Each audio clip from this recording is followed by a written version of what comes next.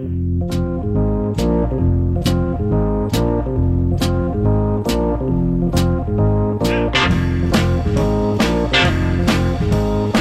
to adjust the headphones today.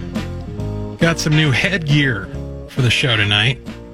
Visible on our Facebook live stream, which you can check out by searching for Closing Argument with Walter Hudson in Facebook. Like our page. Set your notifications to be notified when we go live and make other posts. I am wearing my very own, personally owned, purchased today from the Republican Party of Minnesota, Make America Great Again hat. My own MAGA hat. Did you ever think you'd see the day, Bren? No. Very subdued mood over there on the other side of the glass tonight. I just am beside myself. Beside himself. And you know, that response is not unique. I was actually quite taken aback. I did not think this was going to be nearly as big of a deal as it has turned out to be today. But apparently there were a fair number of people who were vested one way or the other in whether or not I was going to put on this hat, whether or not I was going to buy it, whether or not I had gone MAGA. And, you know, we can talk at some point, and, you know, we can talk about this throughout the night tonight because it's not what I want to start off the show with. But we can talk about what it means to be MAGA, what it means to be a Trump supporter.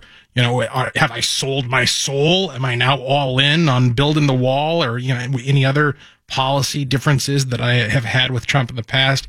You know, what exactly is at stake here? What does this mean? And it's relevant to the many other things we're going to talk about tonight. Once again, primarily centering around the situation with Brett Kavanaugh and the effort to get him confirmed in spite of massive total war, salt the earth opposition from the Democrats, from the left, who decided before he was even the nominee that they were going to do whatever it took to frustrate literally anyone who Donald Trump put up for the seat vacated by Anthony Kennedy's retirement.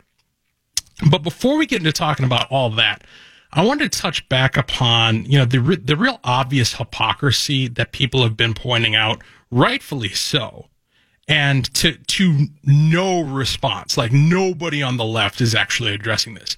The hypocrisy evident in the context of the Brett Kavanaugh situation when juxtaposed against Karen Monahan and her accusations against Keith Ellison, who, of course, is seeking the office of Attorney General here in the state of Minnesota. And I want to get into that here shortly. Closing Argument is the name of the program. Twin Cities News Talk, AM 1130, 103.5 FM. We're streaming at TwinCitiesNewsTalk.com and on your iHeartRadio app. You can find us by doing a search for Closing Argument in your iHeartRadio app. We got a page there that has all of our previous episodes, podcasts, interviews, and the like. You can join us tonight at 651-989-5855. Brad Olman taking those calls and producing the show. So a couple of relevant news pieces. We talked about this one yesterday. A county attorney who was asked to look further into the Minnesota DFL party's investigative report of a domestic abuse allegation against U.S. Representative Keith Ellison said Tuesday that he would not do so without additional review by law enforcement. This is actually from today, from the Star Tribune. Minneapolis City Attorney Susan Siegel, who received the report Monday from the DFL, forwarded it to Dakota County Attorney James Backstrom to avoid a conflict of interest, given that Ellison's son serves on the Minneapolis City Council. And they go on to describe, you know, kind of a passing of the buck and a kicking of the can between different agencies regarding, you know, basically the non-investigation into the allegations made by Karen Monahan. The piece from the Strib yesterday that we talked about, the Minnesota DFL on Monday referred an internal report on a domestic abuse claim against Keith Ellison to local authorities for further investigation after an attorney hired by the party found the claim could not be substantiated. Weird. I didn't even know that was a consideration. I thought we were just supposed to believe women regardless of substantiation. The decision promises to keep alive lingering allegations against the DFL candidate for Attorney General, who has denied that he tried to drag a former girlfriend, Karen Monahan, off the bed during a fight in 2016. Isn't the very fact that he's denying it, isn't that some sort of microaggression? Like, isn't that basically just an admission of guilt? Denying that this ever happened? For the purpose of objectivity and getting all the facts regarding these allegations, we have decided to forward the information in the investigation to local authorities in order to let them review the contents and determine whether further investigation is warranted. That was a statement released Monday afternoon by Ken Martin, chairman of the DFL. But the money quote here is from the lawyer that they hired in order to pursue this. And they say that he says at some point something along the lines of, an allegation onto itself is not enough to verify that the conduct occurred. And this is amazing. It's astounding that a Democratic attorney, in response to allegations of misconduct, physical abuse by one of their candidates, would make that claim out of one side of their mouth, while at the exact same time forwarding the opposite notion in their continued attacks against Brett Kavanaugh.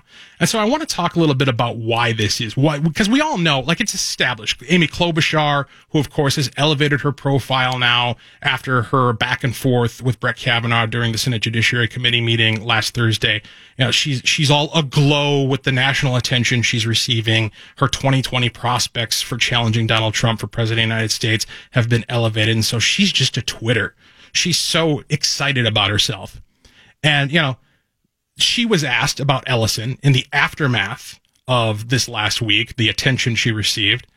Some enterprising journalist dared to breach the subject of, hey, don't you have a top Democrat, the deputy of the Democratic National Committee, and a candidate for attorney general in your state who's also been accused of sexual misconduct? Where do you stand on that? And it was, I don't know, I'm going to campaign with my ticket when the time comes. That was her direct quote. I'm going to campaign with my ticket. Boy, that's non-committal and as open-ended as you can possibly get. So this is where we find ourselves.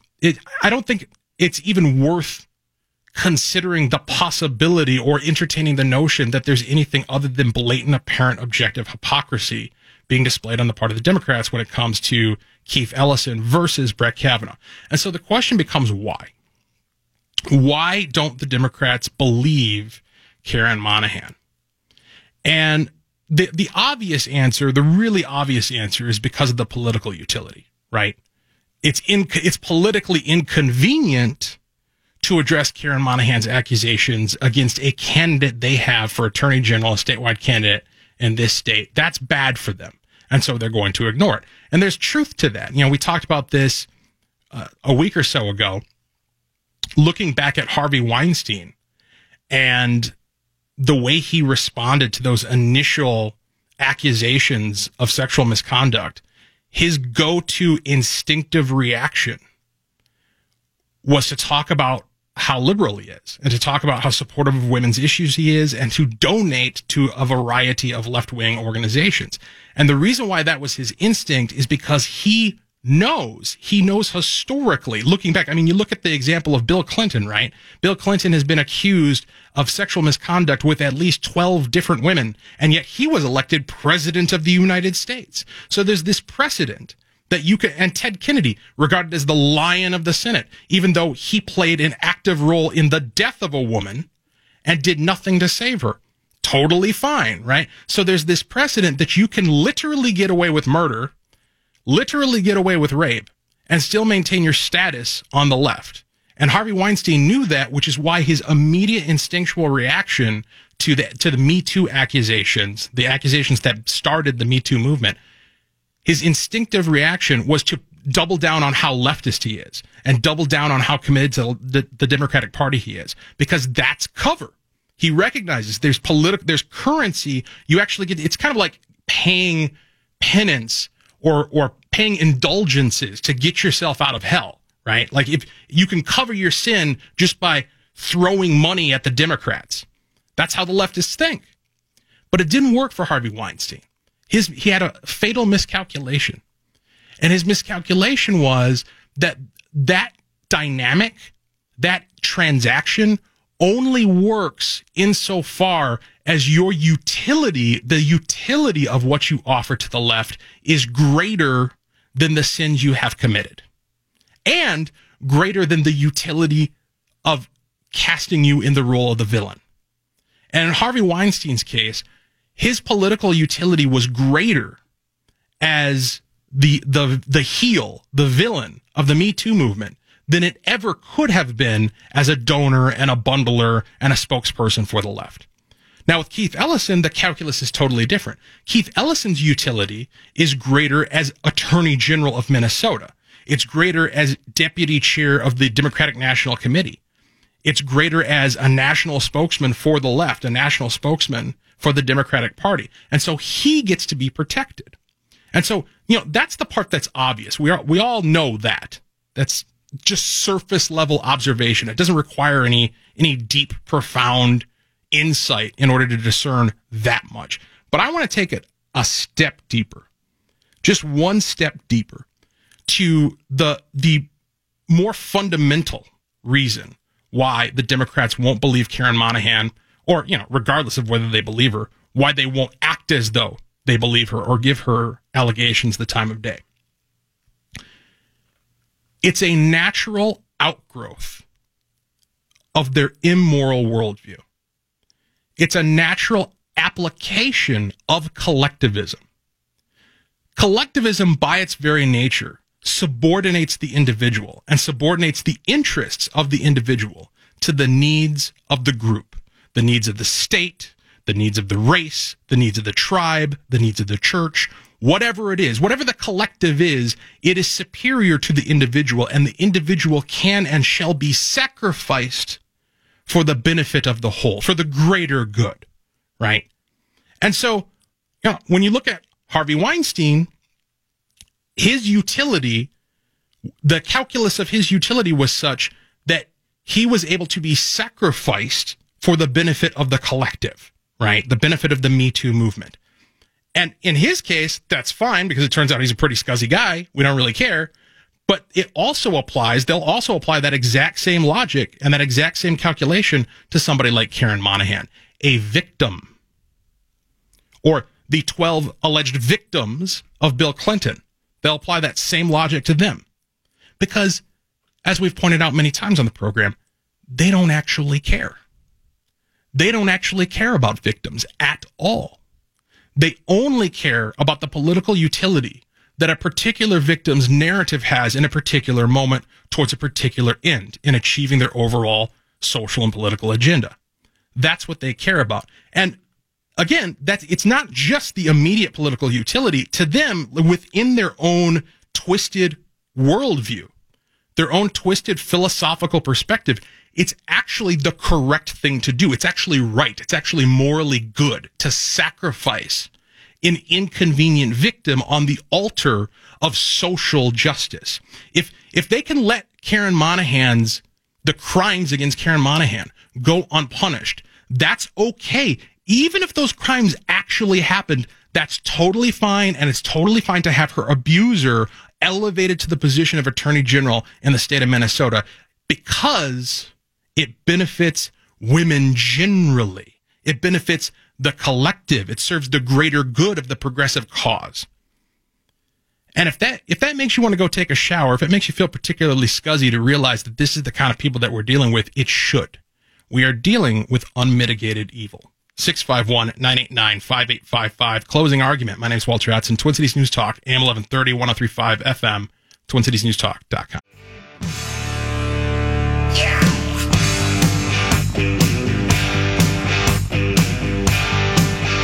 Twin Cities News Talk, AM 1130, 103.5 FM. Closing argument. My name's Walter Hudson. 651-989-5855 is the number to join us. Let's go to Jeff in Rosemont. Welcome to the program. Hi, Walter. Hey, I've got a question for you. What do you think of the change to a trial by poll versus trial by jury? I think the real reason why Kavanaugh is going to be confirmed this week is the polls have less than 4 in 10 Americans believing him. I mean, that's awful when you think about what it means for the country if that's the way we're going to start trying someone's guilt or innocence.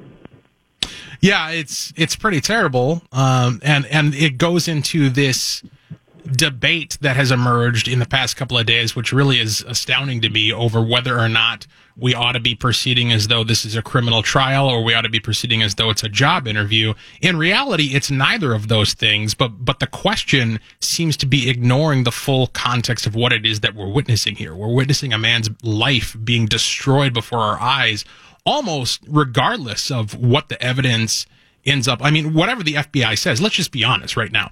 Whatever the FBI comes up with this week, whatever Republicans do or do not do, this is a specter that is going to haunt Brett Kavanaugh for the rest of his life. Well, that's exactly right. You know, when you read Facebook, you see all these things. Well, you would care if it was your daughter. Well, I have daughters. I also have sons. Right. And I believe that we're at a point where, you know, we have to return to the rule of law. If we're going to continue to function as a country, we can't be determining someone's guilt or innocence this way. That's right, and that's why I'm wearing the MAGA hat. I appreciate your call, Jeff, as always. Let's go to Eric in St. Paul. Welcome to the program. Hey, bro, how you doing? Doing all right. Good to hear from you. I just touch on a few things. It's been madness all week with the appointee to the I just want to touch up on BC. Well, you know, Bill Cosby. Now, this guy been in show business just as long as Weinstein, right? Mm-hmm. Just about. But only thing different between them two, from what we all know, Bill Cosby poisoned them, and Weinstein just flat out raped them. So, I mean, from what everybody's saying. So, Bill Cosby got his time. When Weinstein's going to come up?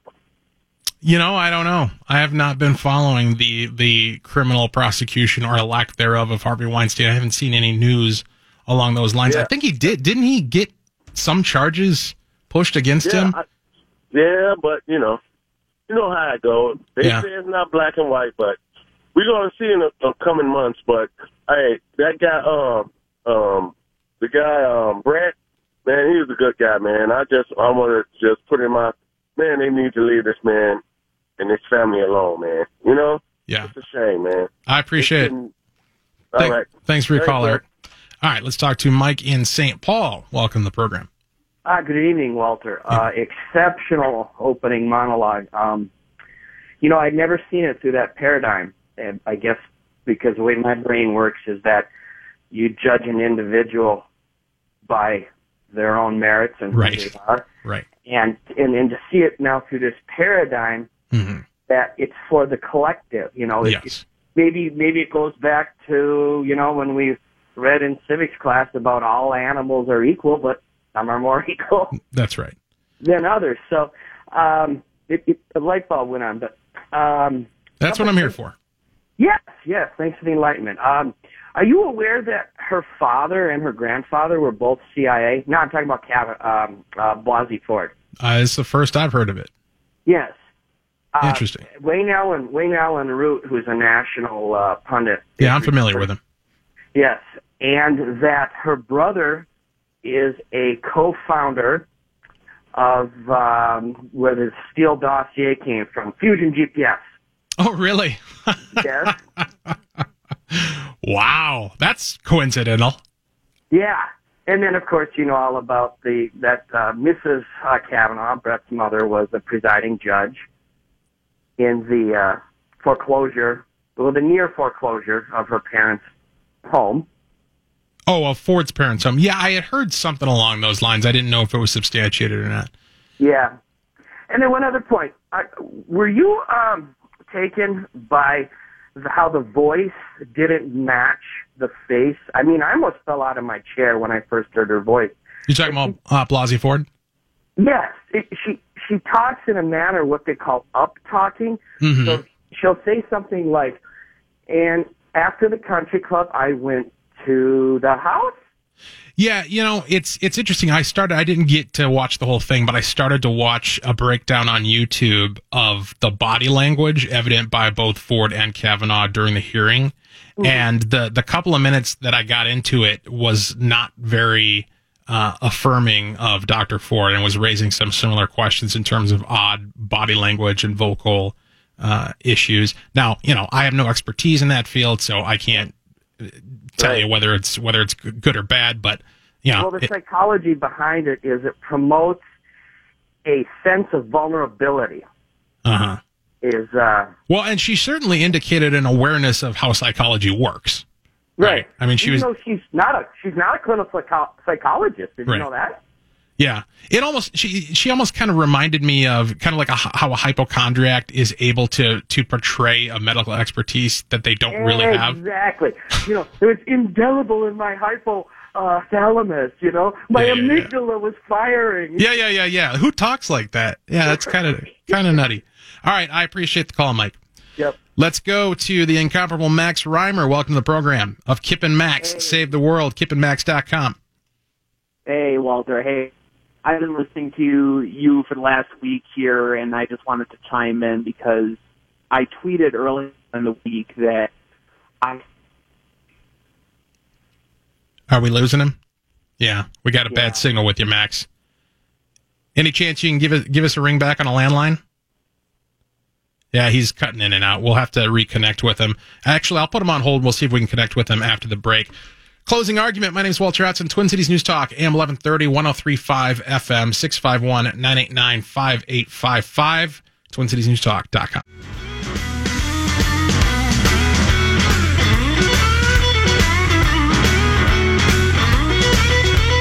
All right, there's some lingering angles that people have been trying to take, angles of attack. It's interesting. You would think that in the context of trying to assess allegations of sexual misconduct, at best, which include attempted rape, and at worst include being the ringleader of a gang rape operation that involved multiple parties, 10 of which one of his accusers went to subsequently for some reason, she says.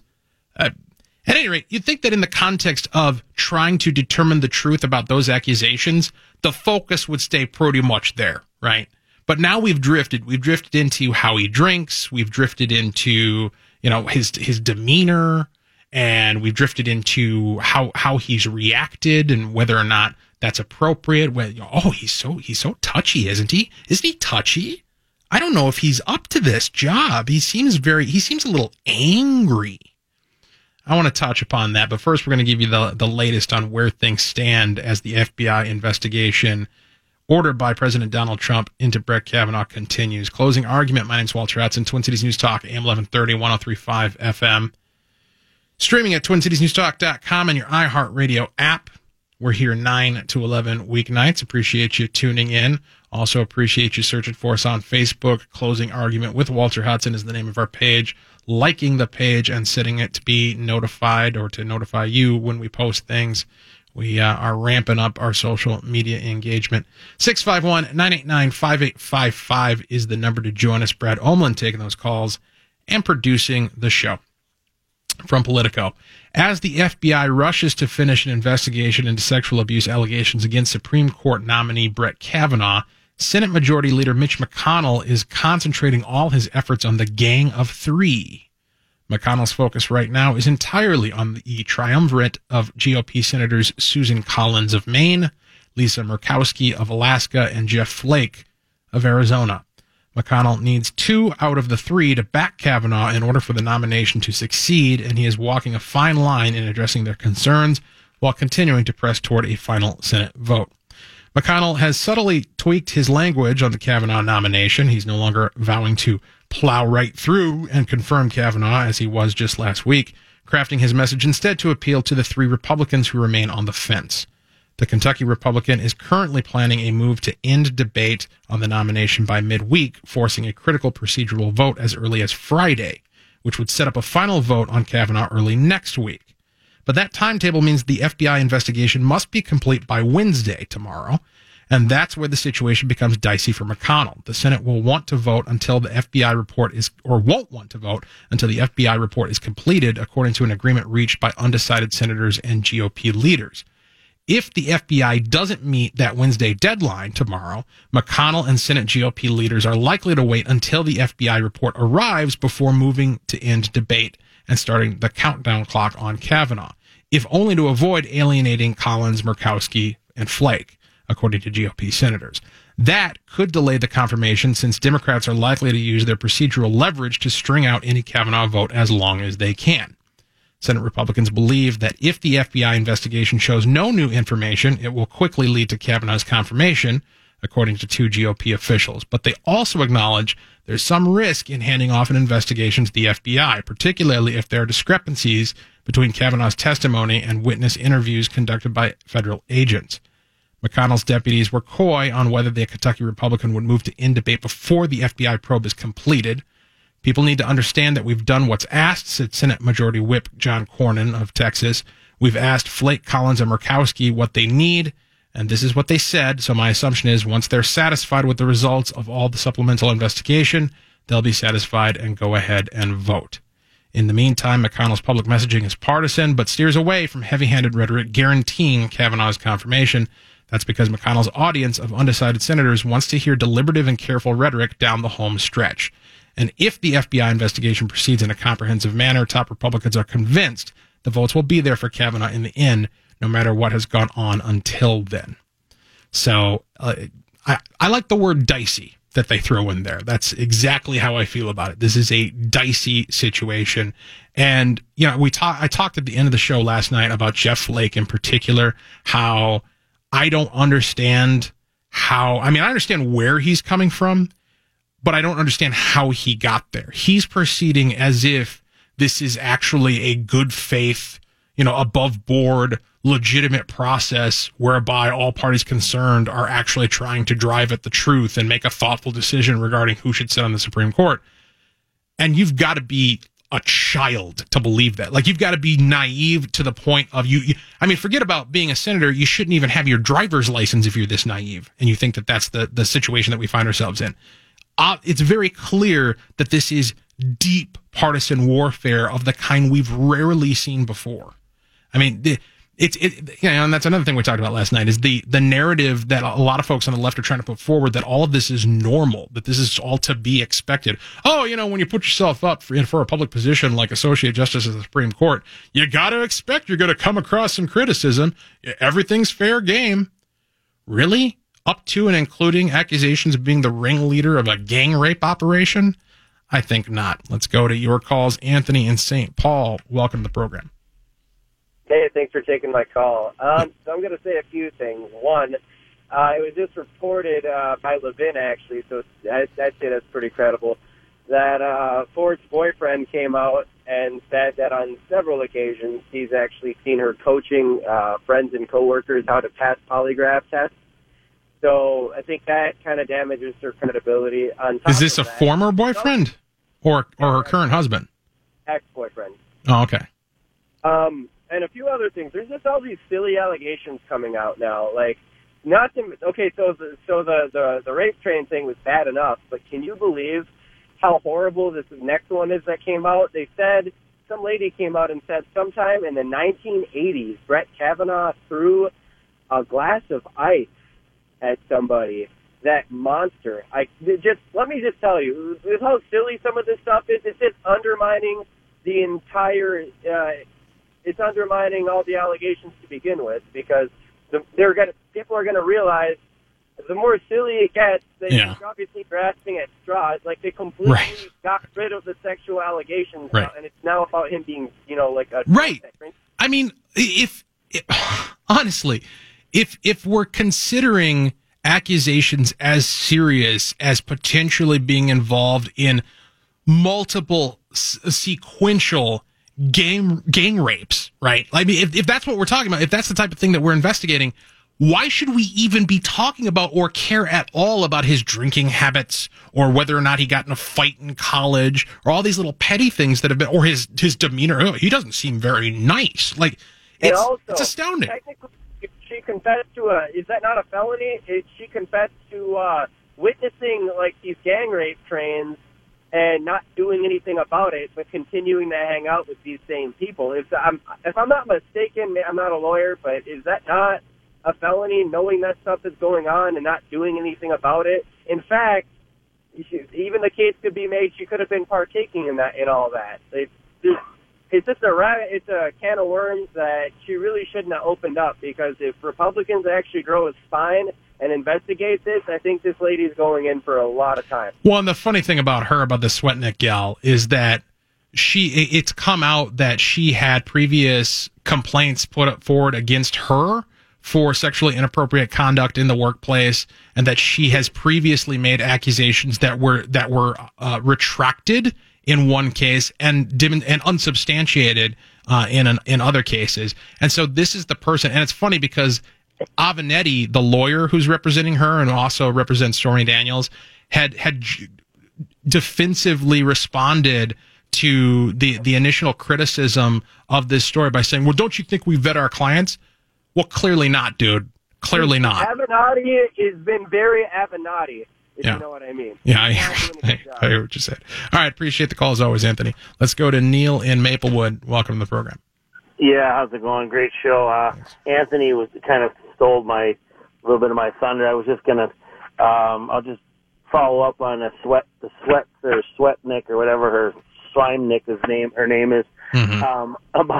I mean, if you're standing there and you're going to 2, 4, 5, 6, 10 different parties and you're seeing, like he said, there's gang raping or guys lining up, why would you ever go back? Why wouldn't you report this? Why would you say this? How would you stand there and say, well, I was there 10 times and I witnessed it? Why would you? This is getting on. This is a Saturday Night Live skit. Well, and the most absurd thing about it, isn't the accusation itself. It's the fact that it's being taken seriously by people vested with power in Washington, D.C. The fact that they're lending her credibility. You're exactly right, and it comes down to this. Even if you were a person sitting there on the right, the left, conservative, whether you're a God hater like the Democrats are, or whatever they call themselves, or whatever I'm going to call them, whether you're a Christian or you're not, if you can stand there and say that this isn't partisan and this isn't about power, then that's a flat out like, oh, Kavanaugh, he's mean. Oh, I don't like him. You couldn't put Mother Teresa up there, and they probably would find something. That's right. And my last point is these people. And my point is it's pretty obvious. It's about Trump's appointment. The left is still sore about losing, the Hillary not winning, Trump winning, and they're still sore. We know that, and it's about almighty power. That's right. That's all it's about, and they're afraid. And this is coming from. I'm just not going to go way out there, but this is coming from the pit of hell because they're afraid of the Roe versus Wade being changed. Right. And that's I'll go to my grave. And if a person doesn't think that Roe versus Wade is wrong, and they're going to stand before God in judgment, good luck. Appreciate the call, Neil. Yeah, I mean, it's not even speculation. They're saying as much. Everything that Neil just said has been said first by the Democrats. I mean, and this is the thing. I talked quite a bit yesterday about how disingenuous and illegitimate this whole context is, whereby the Democrats are pretending to give credence, and they're pretending to give credence to these accusations, when in actuality they are motivated by very obvious and declared partisan concerns. What Merrick Garland, the resisting anything that Trump's put forward, trying to somehow pack the court in some weird new way, keep the court with only 8 justices for the indeterminate future. They've betrayed their motives in other contexts, and then they put on this mask of, we're really concerned about these accusations that have been brought forward, and it's really gross and really disingenuous. 651-989-5855, closing argument. My name's Walter Hudson, Twin Cities News Talk, AM 1130, 103.5 FM, TwinCitiesNewsTalk.com.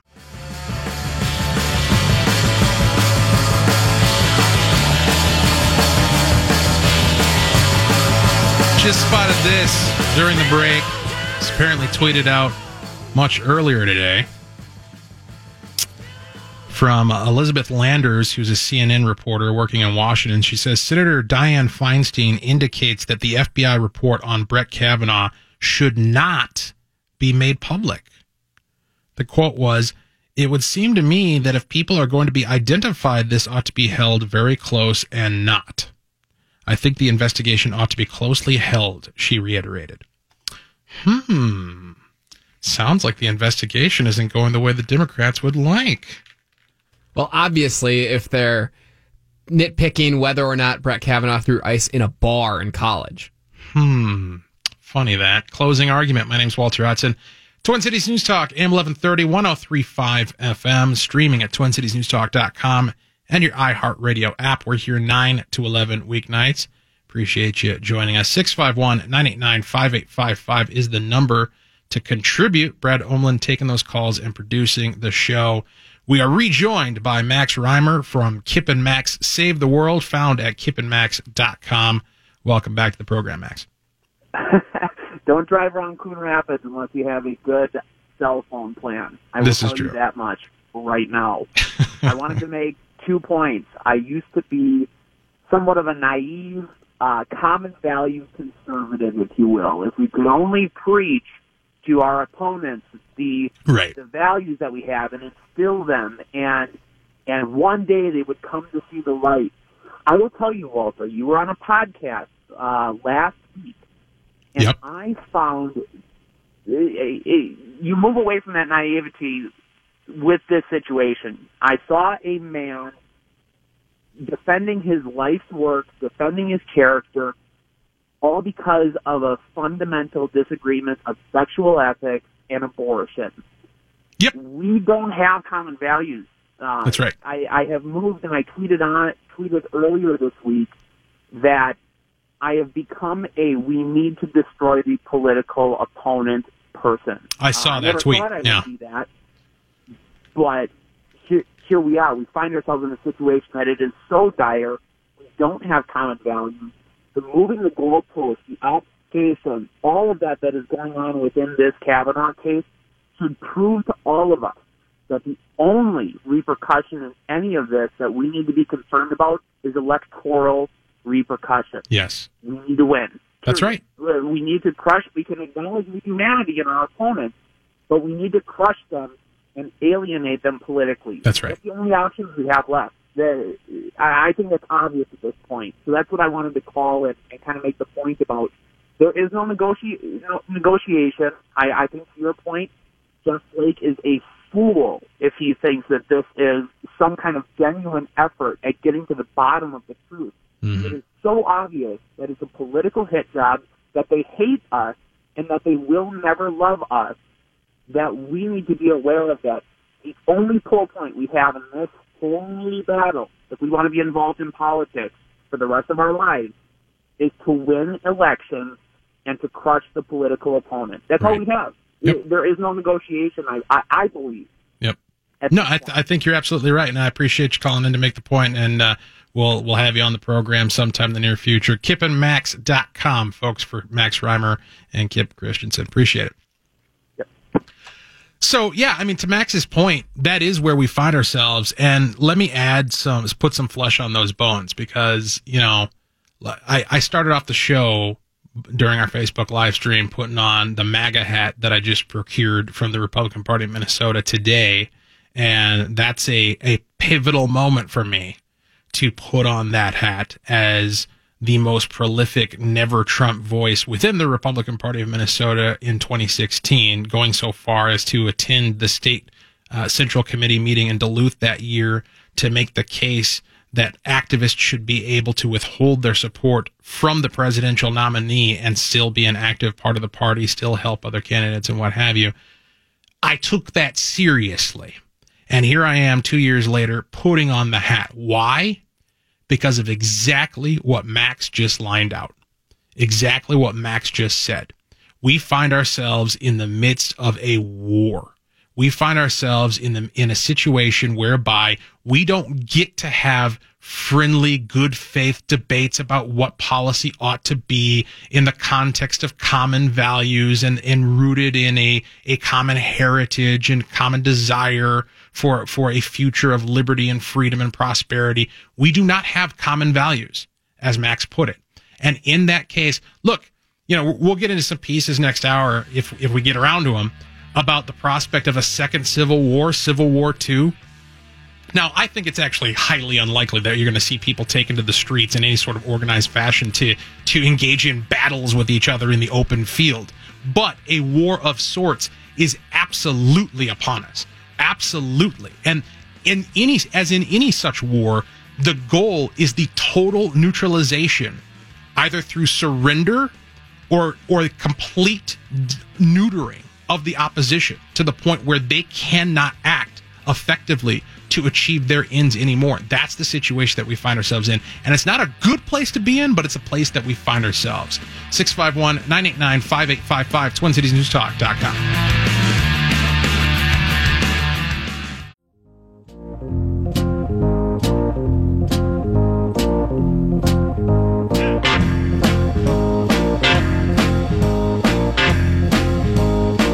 Want to get to your calls at 651-989-5855. But before we do, there's a point I want to hit regarding the Brett Kavanaugh situation, one of the angles of attack that have been taken by the left against him alongside, the sexual accusations, because apparently that's not enough. Apparently they've got to make sure that they've got their bases covered with lesser but no less voraciously offered criticisms of his character, his demeanor, his behavior. And a couple of these angles of attack are particularly perplexing, and I want to address them here at the top of the hour, and then we'll go to your calls. Closing argument. My name's Walter Hudson. Twin Cities News Talk, AM 1130, 103.5 FM, TwinCitiesNewsTalk.com, and your iHeartRadio app. 2 ways to stream us. We're here 9 to 11 weeknights. You can catch up on past shows by doing a search for Closing Argument in your iHeartRadio app, and our channel will pop right up for you. You can go on Facebook and search for Closing Argument with Walter Hudson. Like our page, set it to notify you when we post things, and that will be a great boon. Tell your friends, share things to your friends. We appreciate it. Get the word out. Brad Olman taking your calls and producing the show.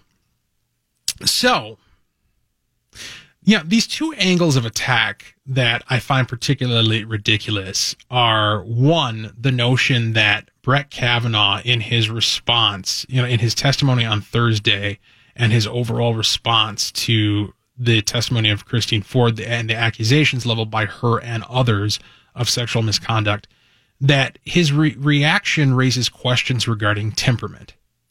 I just don't know. Nancy Pelosi had something to say about this, to this effect, today or the day before, along the lines of, well, I just don't think this guy is ready for this job. I don't think he's up to it. I mean, this isn't the kind of, you look at how angry he was, you look at the reaction, and it's just, this isn't the kind of person who you want to have dispassionately judging cases in the Supreme Court. Well, I got to tell you, taking the temperature of a person's temperament in the context where you have publicly accused them of gang rape or attempted rape, and then presumed their guilt and are treating them as if they are in fact a rapist, and then dragging them out in the most public way possible, a Senate Judiciary Committee hearing, and then asking them to answer that. And then, taking that moment as an indication of their overall professional temperament is about as disingenuous as I expect Nancy Pelosi to be. And yet, this is one of the lines of attack that's being offered now, is, well, he just doesn't have the temperament. He's too angry.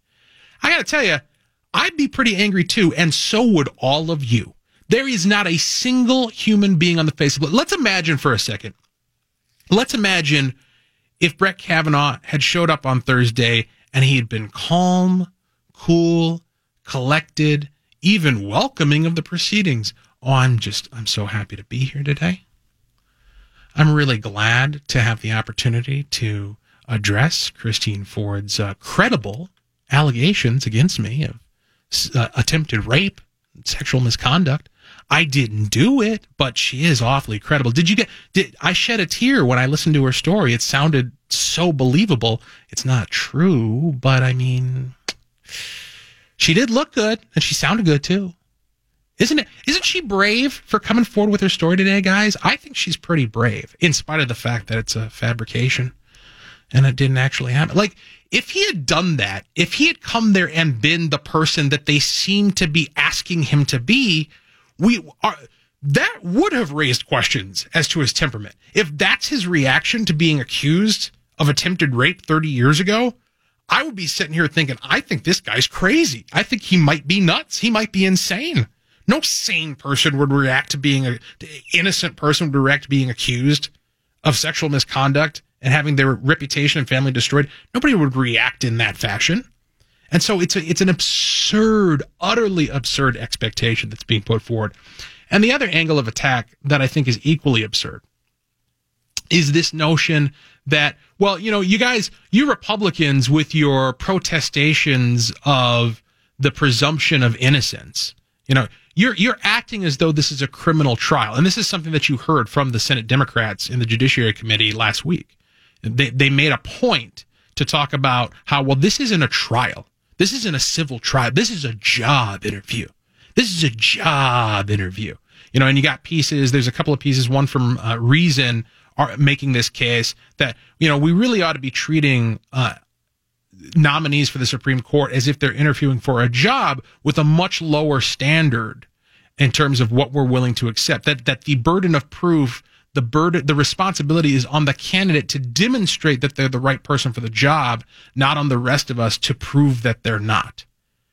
Well, there's one small problem with that argument.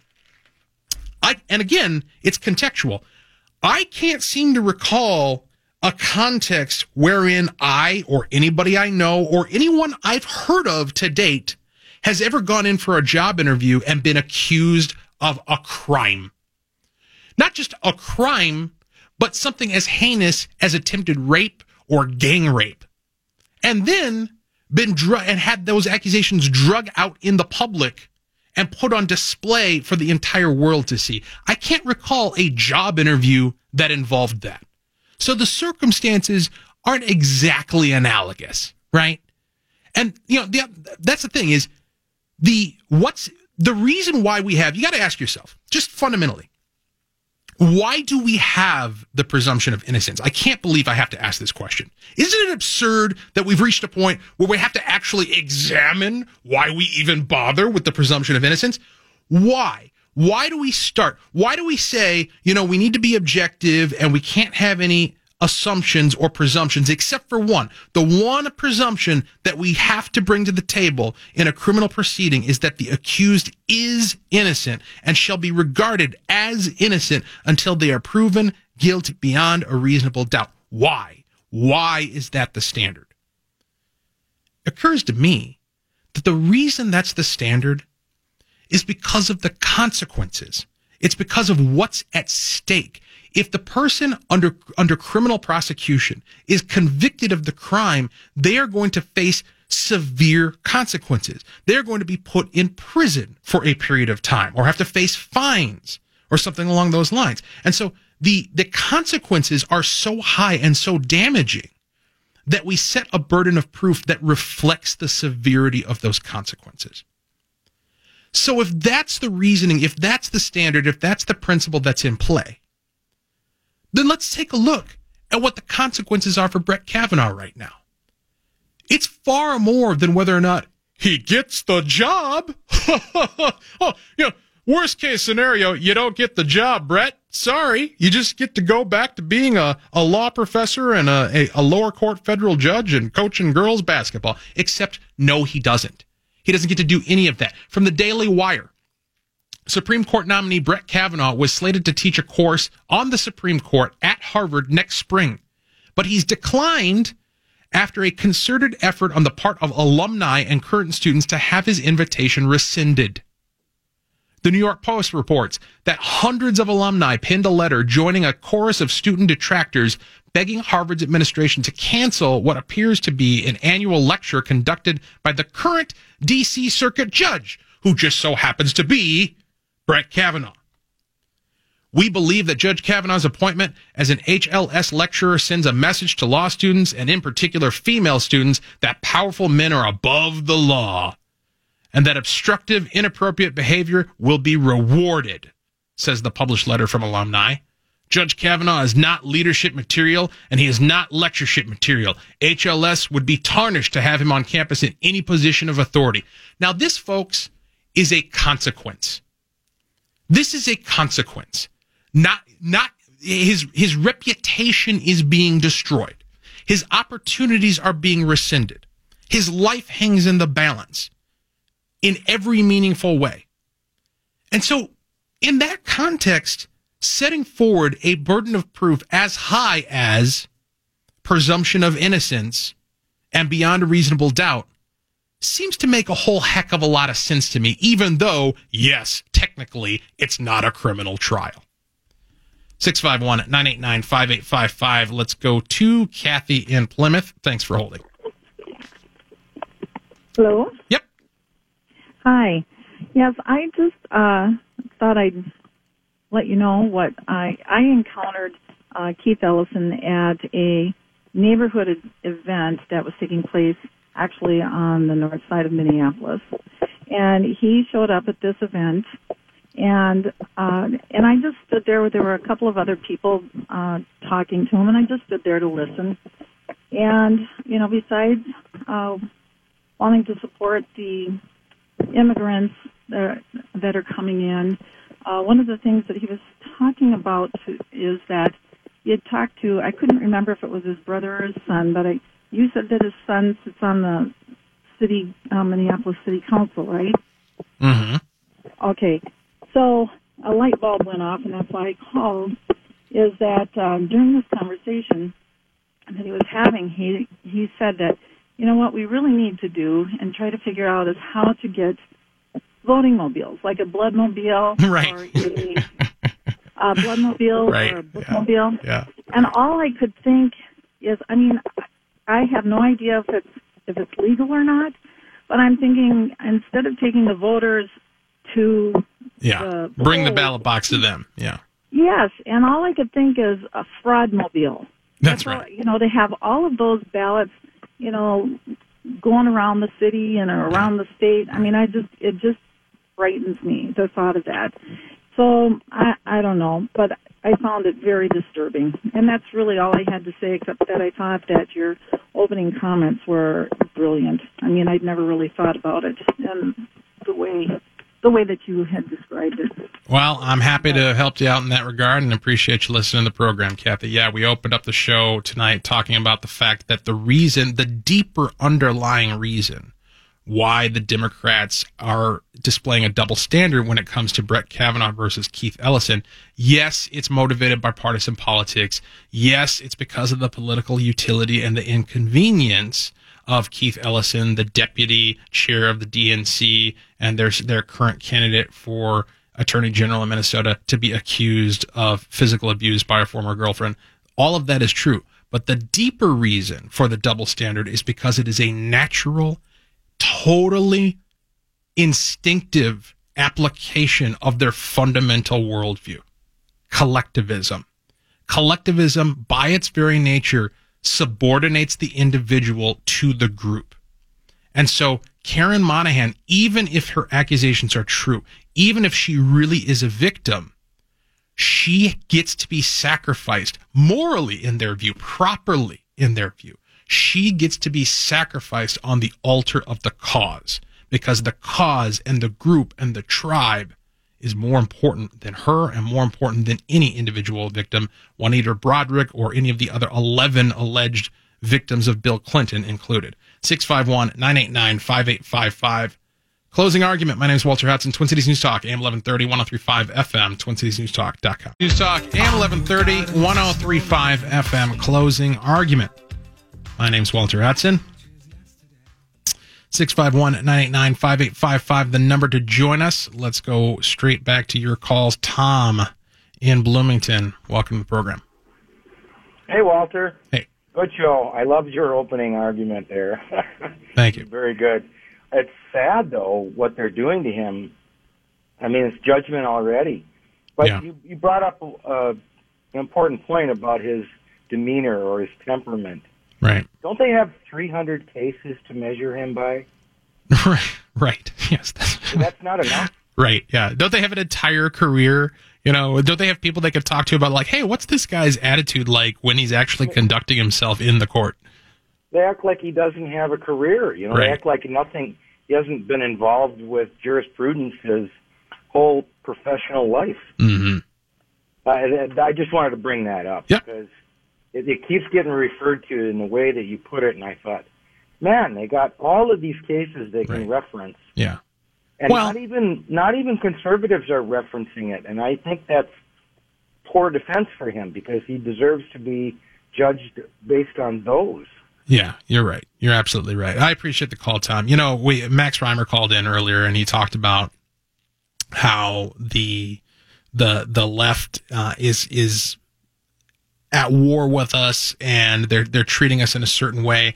And he brought up the notion of interacting with people on the left and what have you, and the moment that we find ourselves in. And it brought to mind for me, as I listened to him talk about it, how in my interactions with leftists, even those with whom I'm friendly, my Democrat friends, in my interactions with them, there has always been this underlying, palpable disdain in their demeanor towards me. I can tell they don't really like me. I can tell. It comes off in their body language. It comes off in their condescension, in their voice, in the way, in their attitude. They have a sense of moral superiority. And look, they could say the exact same thing about me, right? They could, absolutely. But the difference is, and this is a crucial difference, and it sounds like it's just, that you're just being motivated by partisan bias, but genuinely, objectively, let's lay out the case, lay out the reasoning. The difference is, my disdain for their position is legitimate. My disdain from where they're coming from is more. In other words, they're acting towards us the way we should be acting towards them. They're treating us the way we should be treating them. When they call us evil and call us despicable, what was it? Deplorables was the word they came up with for Trump supporters in the 2016 election. Hillary Clinton came up with that. The way in which they regard us, largely our criticism of them or our response to that has been something to the effect of, taking offense, being like, oh, how dare, like, how could you possibly say that about your fellow Americans, your fellow neighbors? And then you'll get, the Jeff Flakes of the world who are like folks in the, John McCain's of the world, rest in peace, who will say things along the lines of, we've got to elevate the discourse. We've got to get to a point where, we're treating each other like human beings. We're treating each other like neighbors who care and what have you. But that's not the proper response. The proper response is to turn it around on them and call them out and be like, wait a minute, you're projecting right now. Like, you're the one who's evil. You're the one. Look, here are the list of things that you're against. Life, liberty, and the unfettered pursuit of happiness, just to name 3. Kind of a big deal. Each and every one of those. You're against them. I can go down your entire platform and point for point, it's an attack on one, if not all 3 of those. So maybe you're the one who's deplorable. Maybe you're the one who's despicable. Maybe you're the one who's a moral blight on our society and ought to be opposed and deplatformed and excluded and condemned and excused from polite society. Let's talk to Claire in Rosemont. Welcome to the program.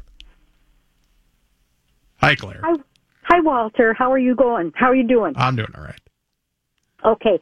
I'm calling to ask if this is possibly with Dr. Kavanaugh and or Brett Kavanaugh and Dr. Ford, that she couldn't possibly be a deep state operative. And I'll tell you why I'm saying this. She is a professor at Stanford, correct? Mm-hmm. Okay. So isn't Stanford, doesn't Stanford have a recruiting operation for the CIA for undercover agents? Don't a lot of undercover agents are recruited through Stanford? You got me. I have very little knowledge of CIA recruiting tactics. Okay. Well, what if Dr. Ford is in charge or part of that recruiting program? Okay. Well, that would be something, but I've seen nothing to that effect. I know that. No, I know that. But in the event that she is, and because of her father's and brother's ties with the CIA, and the brother, I believe, is kind of loosely tied to the fusion. I've heard that earlier tonight too, and I haven't seen any substantiation, but that would certainly be revealing context, would it not? Okay, Walter, I think that you are a precise wordsmith.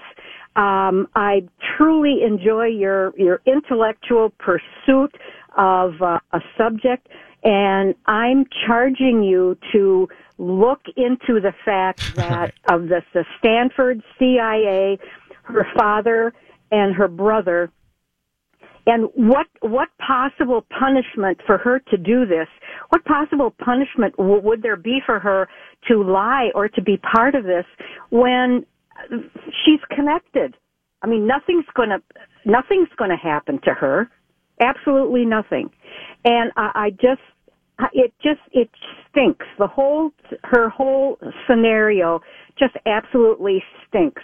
And I don't know how you can justify her performance at the hearing and her being a CIA recruiter for the CIA.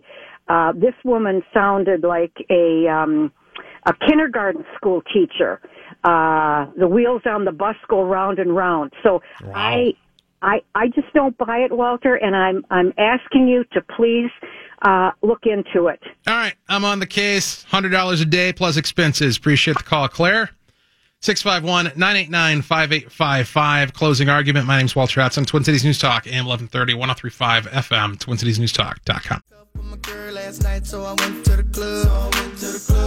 Put on a fresh white suit and a mini coupe sitting on dubs. Twin Cities News Talk, AM 1130, 103.5 FM. Closing argument. My name's Walter Hudson. Streaming at TwinCitiesNewsTalk.com and on your iHeartRadio app. We're here 9 to 11 weeknights. Appreciate you guys tuning in. Been having fun, might be the wrong word, but it's one descriptor of many that applies to our ongoing conversation, our ongoing group therapy. I think that's a large part of what this has become in the last week or so. A group therapy session in the context of everything that's going on with Brett Kavanaugh and the larger war, total war that's been declared by the left on our institutions and on all that's good and decent in American society. 651-989-5855, the number to join us. Brad Omland taking those calls and producing the show. Let's talk to Greg in Columbia Heights. Thanks for holding. Hey, thanks, Walter. Hey, let me run this little, fun maybe, but a little delicious scenario past you real quick here. And in a world now apparently where the left wants to say, hey, you're guilty. We're going to accuse you. You're guilty, obviously. You're going to have to prove your innocence. Well, let's play this out a little bit.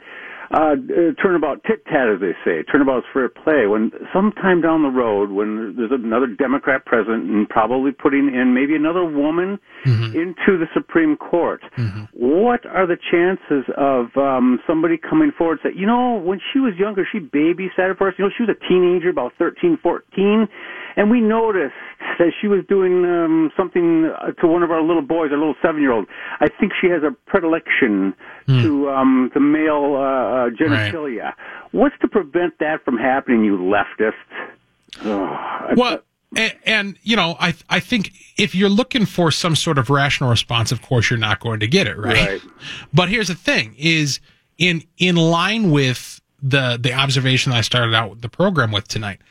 Even though it seems as though they're crazy, and sometimes they are, sometimes they absolutely are, there is a method to their madness. Correct. And the method to their madness is, like I said at the outset, their root philosophical motivation is collectivism. And so they're not primarily concerned with whether or not a particular thing did or did not happen. What they're concerned with is whether or not the advancement of a particular claim serves the perceived needs of the collective, or in their view serves the cause of social justice. Right. And so if you're talking about a future nominee to the Supreme Court who is expected to rule in such a way as it upholds and advances the social justice cause, then of course that person would be protected with everything that they have to bear. Yep, But you know what? Sometimes you have to fight fire with fire. I agree. You know what? If it takes a little bit of immorality, or no, not immorality, but lack of moral fortitude, just to push it back in their face. You know. Well, I mean, the thing is, though, and this is the beauty of it, is we don't have to betray our principles. Like what we're doing is when we talk about fighting fire with fire, I'm talking about fighting the anger with anger. But the difference is and this is one of the narratives that's frustrated me over the last few days, is that there's been people who have tried to be above it all and who have tried to characterize this situation as, here go the partisans again.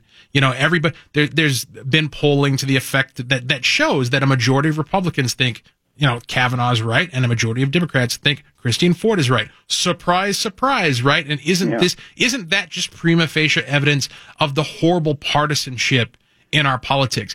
But that is a corollary that is completely beside the point of who's telling the truth. Right. What is actually correct here? What is actually right? Who is actually standing up for the principles that undergird our American jurisprudence, such as the presumption of innocence, such as due process. Right, and even in truth, and we find out across all the world, all the other systems, you know, remember capitalism is the worst except for all the rest of them, all the other systems never survived at all because they never had any truth to begin with. So when you destroy truth, it will destroy every society at some point. And I don't understand why leftists don't understand that. And that's our weapon of choice, is the truth. I appreciate the call, Greg. Let's talk to Rob in Eagan. Welcome to the program. Hey. So, you know, just to kind of dovetail on what you were just talking about, when Cory Booker was talking about, I believe your truth, he said to... Yeah, right. That was just kind of classic. Your truth. Isn't there just one truth, you know? So anyway, I guess truth now, you know, it depends on what side you're on. But I want to talk a little bit about John McCain. Yeah, sure, go ahead. They made him out to be a hero. Now, you know, I have a lot of inside info. My dad was a pilot in Vietnam. He was a test pilot. He was an instructor pilot when McCain came through. And they knew him, and he was a cocky little prick. And my dad never said one bad thing about anybody. But that was one guy he didn't like. And he said he made that clear because of the way he acted, and he was privileged, the way he went through pilot training, and he was the last in his class. And you tell me how many guys go through pilot training, or I should say get through college, or they're in the last of the class. He was actually one of the last, like the last three. I don't think he was absolutely last, but he goes and gets a gig to fly hot jets. Tell me how that works, because that's not the way it works in the military. So that's one thing. The other thing is you know, I guess what really bugs me is that Trump knew all the crap that's in his background and made a little comment about, hey, he's not a hero, really. But, you know, he's made out to be that way, and everybody jumped down his throat. Well, let me tell you a little things about what he was trying to allude to. He killed 164 men on the USS Forrestal. They transferred him to the Oriskany. He was doing what's called a wet start, where you pump fuel into the engine and you light the burners and you make a fireball on the flight deck, you know, a little cocky. You know, John McCain wants to act like a big shot. Well, he knocked the Zuni missile off an F-4 sitting behind him on the flight deck, and it hit a weapons cache and blew up, killed 164 sailors. So his dad goes and transfers him to the Forrestal, or to the Oriskany, I should say. He got it. You know how many combat missions that guy flew? 20. You know how many medals he had? 24. My dad flew 123 missions and had 6 medals. It's a joke. But anyway, Trump was alluding to the fact that he got shot down because he didn't know what he was doing. He was on a mission he shouldn't have been on. He came in under the wrong coordinates, got shot down. He went they knew who he was. He went to the hospital. He came back to the Peel camp, and he was all bandaged up, and his arms were he didn't know how to bail out, so he didn't tuck when he punched out of the airplane. He flew an A4. So, you know, he comes in there, and all these other guys are tortured. He was never tortured. Anyway, I appreciate you. I understand. On about that, but the thing that really bugs me is people, they want to get down and they want to say, oh, Trump, you don't know what the hell you're talking about. He did. See, I know what I'm talking about. And when people went out and made him okay, that's the end of that. You got to keep the language under control. And frankly, I don't know how this became a giant rant on the poor character of John McCain. John McCain died 6 weeks ago. Have you been living under a rock? And not to mention the fact that, you know, it's a little bit off topic, and I can't substantiate any of the things that were brought to bear by Rob there on the call in terms of the calling into question. I mean, I've heard the Forstall story before. I never heard anybody indicate that John McCain was responsible for it. And so that seems a little incredible to me. But suffice it to say, my gripe with John McCain, and again, you know, that as Brad rightfully points out, this is a guy who is 4 weeks deceased. My gripe with him is not over whether or not he probably ought to be regarded as a hero, or whether or not he deserves our respect and admiration for certain deeds and certain aspects. Remember, you know, we're the side that doesn't demand that you be some sort of saint in order to be revered. It's the left that wants to tear down the monuments and rename the lakes and rename the streets because they find something that's wrong with somebody who it's named after. You know, we recognize that the reason why we hold somebody in high regard is because of a particular stance that they took, or a particular achievement or accomplishment they made, or a series of achievements or accomplishments that they made in their lives. And, you know, that applies to John McCain. My issue with him is the same issue I have with Jeff Flake. It's the same issue I have with Lisa Murkowski. And it's the same issue I have with Susan Collins. And that's that these people fail to recognize the moment that we're in. This is not a debate club. This is not a high school debate club. This is a war whereby a concerted effort is being put forward to undermine and erode the integrity of our institutions permanently, to create a circumstance whereby you cannot oppose the left culturally or politically. In other words, to establish a dictatorship in the United States of America. And that's unacceptable, and we need to fight them with all we've got, which, you know, those particular senators aforementioned are not doing. 651-989-5855. Closing argument. My name is Walter Hudson, Twin Cities News Talk, AM 1130, 103.5 FM, TwinCitiesNewsTalk.com.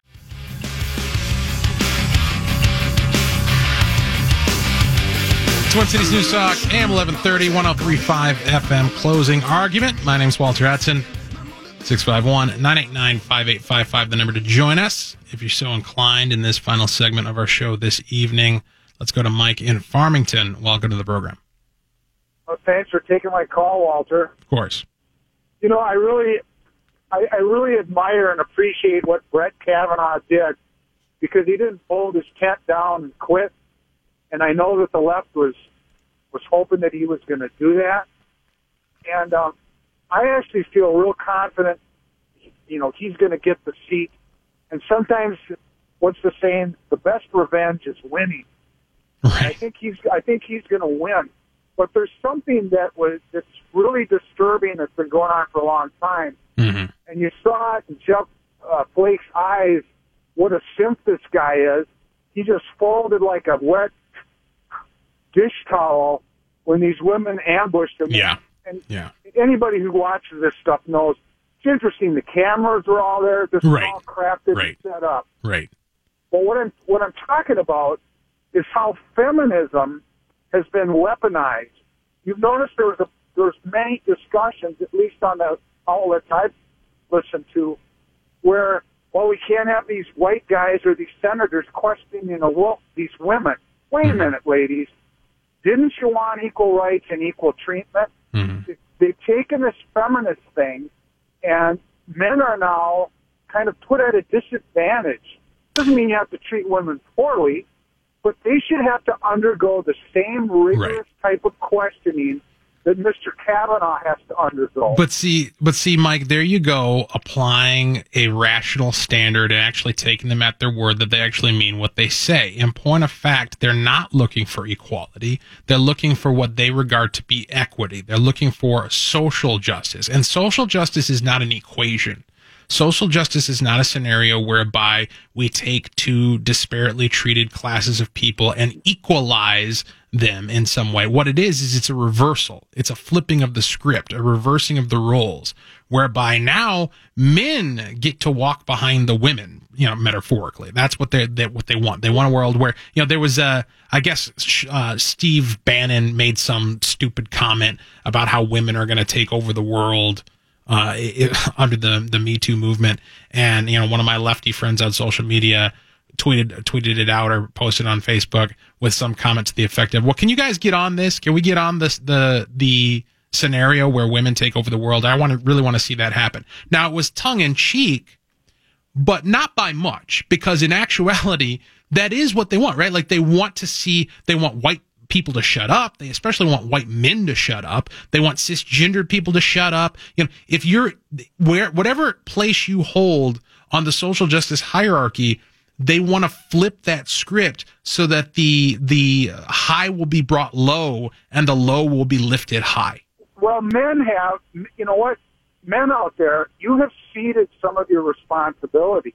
You've kind of just let some of this ground to be taken by women.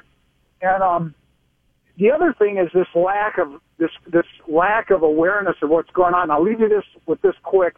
I don't know if you've ever seen the movie Butch Cassidy and the Sundance Kid. Just recently, in point of fact. Okay, there's a scene in there where Butch has left his gang for some period of time, and he comes back with Sundance, and he has to fight one of the members of the gang to regain his status. Yep. And Butch knows exactly what the rules are. There are no rules. Right.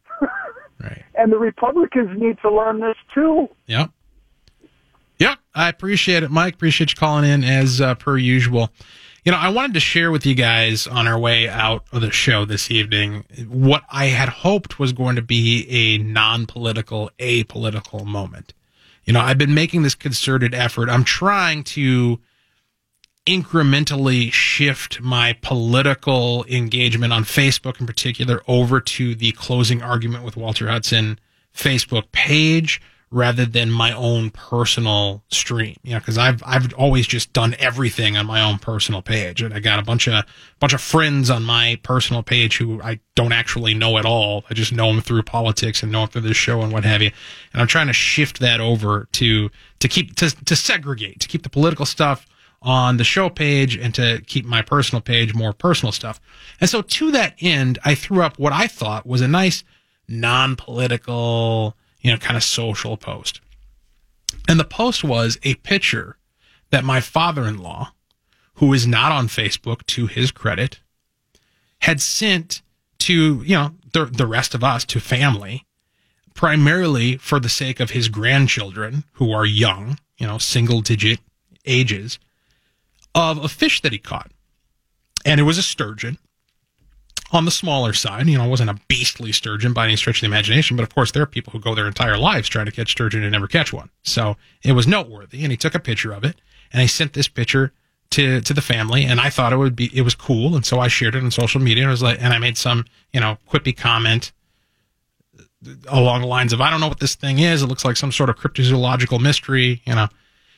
And I had people commenting. I mean, for the most part, the engagement was exactly what you would expect, right? You know, just kind of small talk about fish and fishing and sturgeon and how cool they look and how big they get and this, that, and the other thing. That's what you would expect with a post like that. But I got a handful of people who came on there and started talking about how, you know, that's a protected species. You know, if it's under a certain length, you're supposed to throw those back. You know, you're supposed to tag those if you take them out of the water for any length of time. And I put up some comment to the effect of, settle down, deputy game wardens.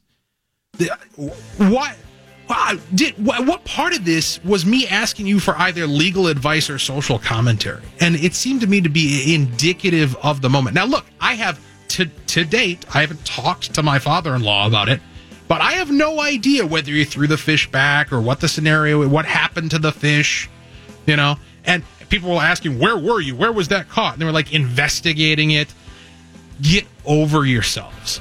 This is the state that we live in. And I'll tell you what, if we were all at a party and I brought up the fact that my father-in-law caught a fish and people started interrogating me along those lines, I would kick them out of my house. And that's the kind of standard that I employ in social media as well. People are risking getting unfriended. TwinCitiesNewsTalk.com.